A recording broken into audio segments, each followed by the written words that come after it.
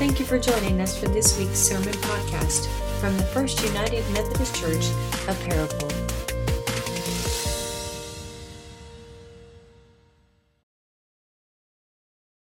We are in our final sermon of the series, We Are Witnesses, and we've been thinking about the past month what it means for us as members of Paragould First United Methodist Church to be witnesses in our community. And to think about our scripture this morning, I want to ask a question. How many of you have seen this movie, Hook? How many of you have seen this movie, Hook? Okay, not that many. How many of you have heard the story of Peter Pan?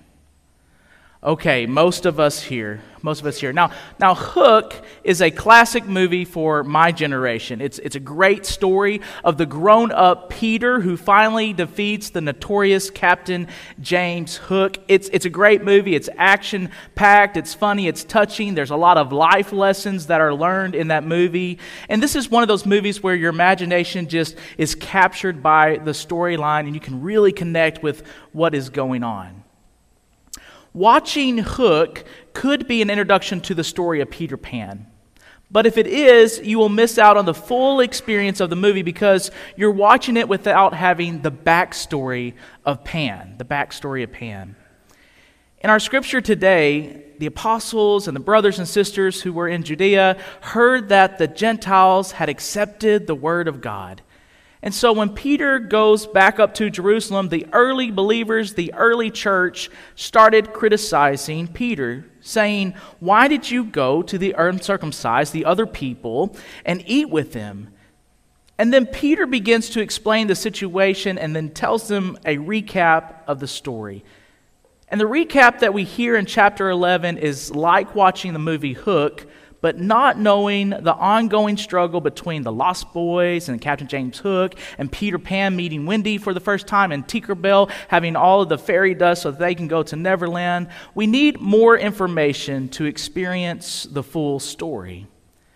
So to understand what's going on in our text today in chapter 11, we need the backstory from chapter 10. First, we have this guy named Cornelius. Cornelius is a centurion of the Italian cohort. He's an army soldier. In fact, he leads other soldiers. He's part of the Roman authority that's there in Jerusalem and Israel.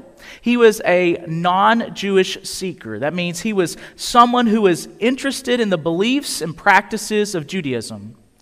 And Cornelius' household followed him in his belief practices. Cornelius gave alms generously to those around him, and Cornelius prayed to God. And one afternoon, Cornelius was praying, and he has a vision.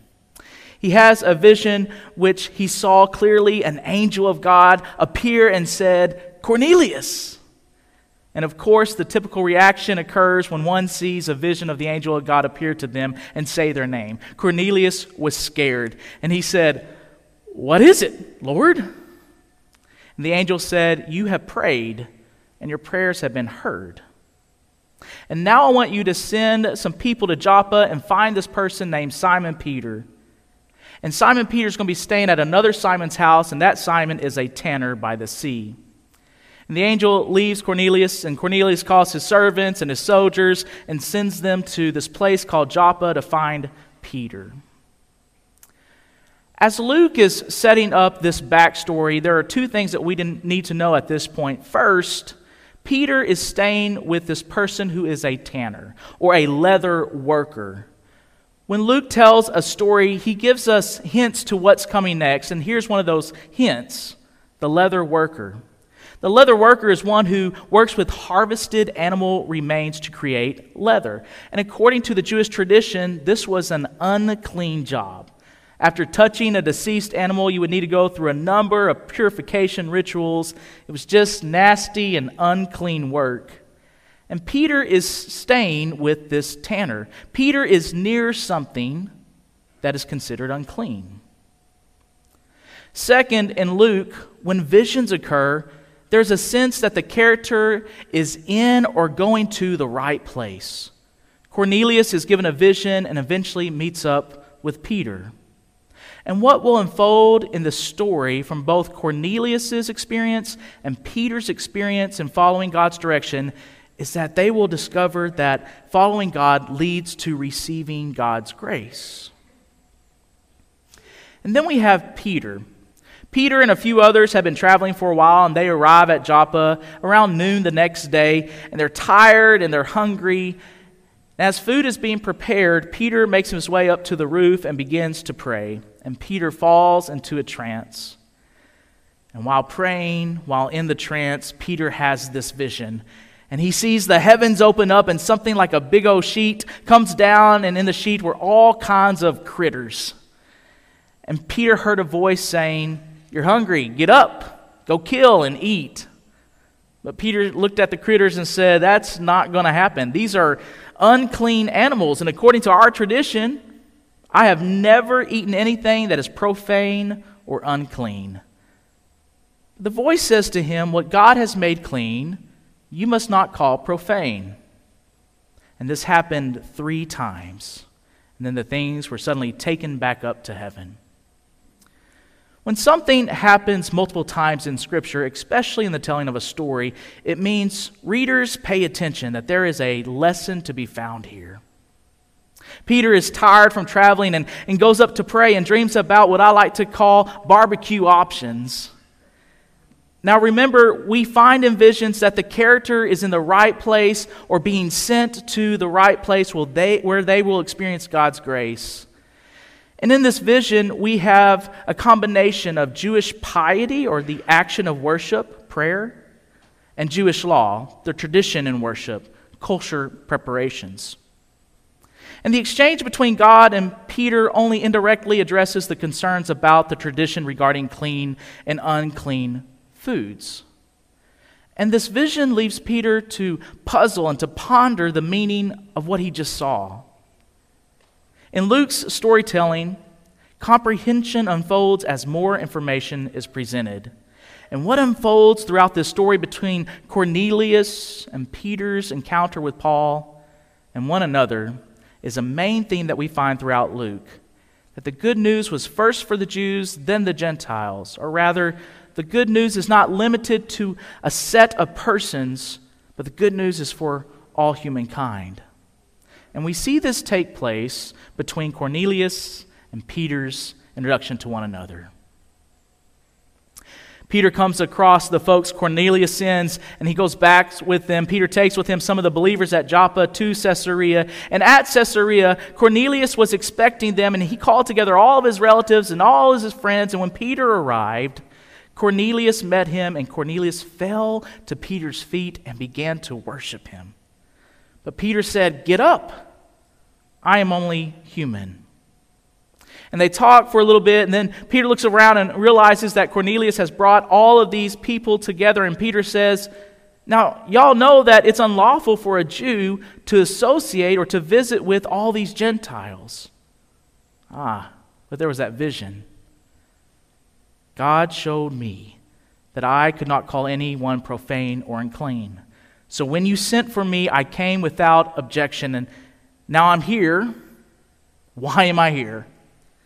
And Cornelius replied, "I was praying, and I had a vision, and God told me to find you. And now that you're here, tell us the good news that God has for us." And then Peter begins to preach to all who were present. And he starts with this: "I truly understand that God shows no partiality." I truly understand that God shows no partiality. The backstory, Peter's vision on the rooftop. For some, it's a familiar story.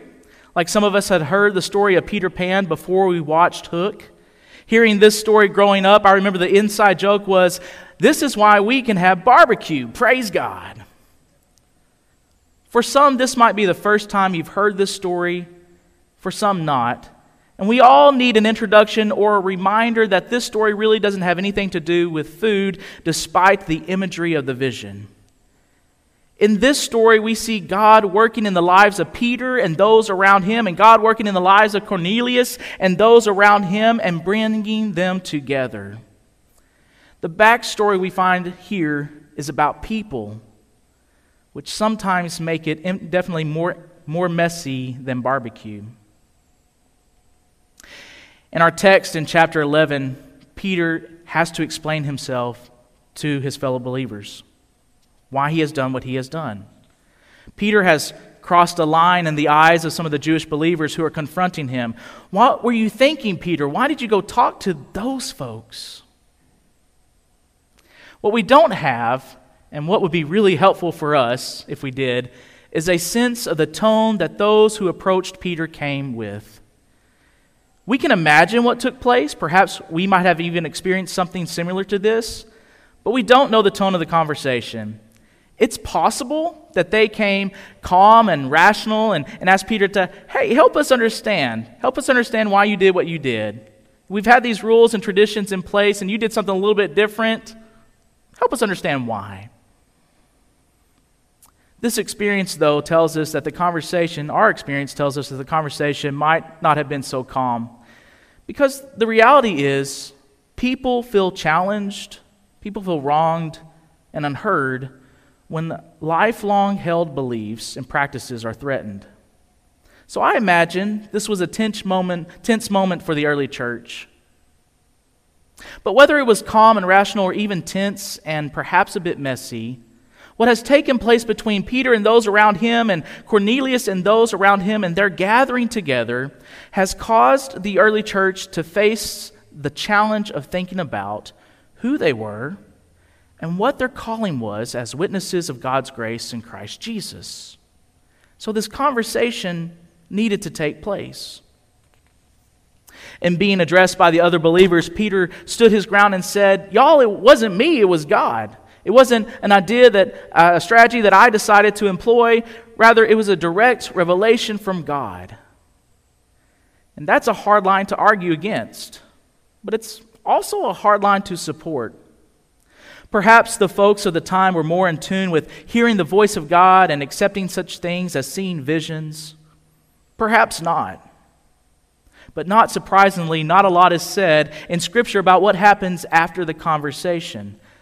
Was it convincing? Was there a general acceptance of the radical change in the practice and understanding? Was there not? The story that we have seems to imply that it was. The church begins to spread into the Gentile world, and the mission takes off by leaps and bounds throughout the book of Acts. But though the implication was things worked out, there's still not a sense of perfect harmony within the ministry. There are still bumps in the road as they move forward. Just like Peter in this text, later on, Paul is called out. Paul is called out for extending the circles too wide and including those who are others who should not be included, or at least the way that Paul wanted them to be included. But Paul also argues this, that there was nothing Paul could do but follow what God had revealed to him. In the story of the early church, something has changed. Some understanding, some position, some rule, written or unwritten, has changed. And there was a new vision, a redirection, and it was not about food or the blessings of barbecue. It was a new way of looking at people. What God had made clean, you must not call profane. Those are the words that came to Peter in the vision. The statements about people, the people God had made clean. Peter must not call unclean. But which people? Who is the people? Again, the answer seems clear in the context of our text. Is it the Gentile race? The non-Jews who have been considered unclean and therefore unapproachable, especially in intimate settings like eating together, talking with one another, abiding together, acknowledging just their existence as humankind. This seems like a safe assumption. It is, however, an assumption. The vision isn't specific, really. There is no word that says, these people named here are now made clean, or these people over here are unclean, or these people have always been clean. For Peter's interpretation of the vision was so much larger than that. Peter says, God has shown me that I should not call anyone profane or unclean. And then he says, I truly understand that God shows no partiality. Think about that for a moment. Is it any wonder that Peter was challenged in this change of behavior or in his interpretation? He was confronted by those who said, but what about? What about this group or this nationality or this ethnicity? What about the ones who wear their hair like this or who speak like this, the ones who live differently? But what about? Peter says, God has shown me that I should not call anyone profane or unclean, that I truly understand that God shows no partiality. Friends, I've had the opportunity to travel around the world and to celebrate Holy Communion in several different places, Bulgaria, Italy, Mexico, different places. And I have truly seen that God shows no partiality. For I shared communion with those who were different than me, had different backgrounds and traditions, even believed a little bit different than I do. But at the moment when we came to the table, the Holy Spirit was so evident that those gathered there were seeking after God. And in that moment, God shows no partiality. What a radical hospitality that represents. That is the hospitality that we find at God's table today. And it's also an awesome challenge for us. As we come to the table this morning and we receive God's hospitality extended to us in the very presence of Jesus Christ, to think about our role as witnesses to the Christ who we follow. No partiality, but radical hospitality. Dr. Darrell Stevens says it in this way: growth in Christ-likeness allows us to love each other, to encourage development of each person's full human potential. Flourishing is for everyone. As children of God bearing God's full image, all of humanity is redeemed through Christ. Each person is invited to flourish. In this series, We Are Witnesses, we began by asking God to reveal God's self to us so that we might know God's grace as we live into and share God's grace in our witness. We heard of others' unique opportunities to share their witnesses in a way that they only could, and we considered how we might share our witness in unique ways for us. And we have heard of the spiritual armor of God that we need to have to be ambassadors of God's love in this world. And today we are invited to follow Christ. We are invited to follow Christ in our witness. To be honest, preaching about barbecue today would have been easier. But as I studied the Scripture, I had to be honest with myself. It would not be as nearly as transformative, not nearly as powerful, and frankly, not the gospel. We are witnesses to the power of the Holy Spirit at work in this world. Even with all the bumps and bruises and challenges that we face, we are invited to follow Christ in extending radical hospitality, just like Peter, just like Paul, just like the early church, just like Jesus. And that is how we at Paragould First United Methodist Church can love God, serve people, and make a difference by being witnesses of God's unconditional love and radical hospitality. In the name of the Father, and of the Son, and the Holy Spirit. Amen. Thank you for listening. You can find out more about First United Methodist Church by going to our website at www.fumcparagould.org. May God bless you this week.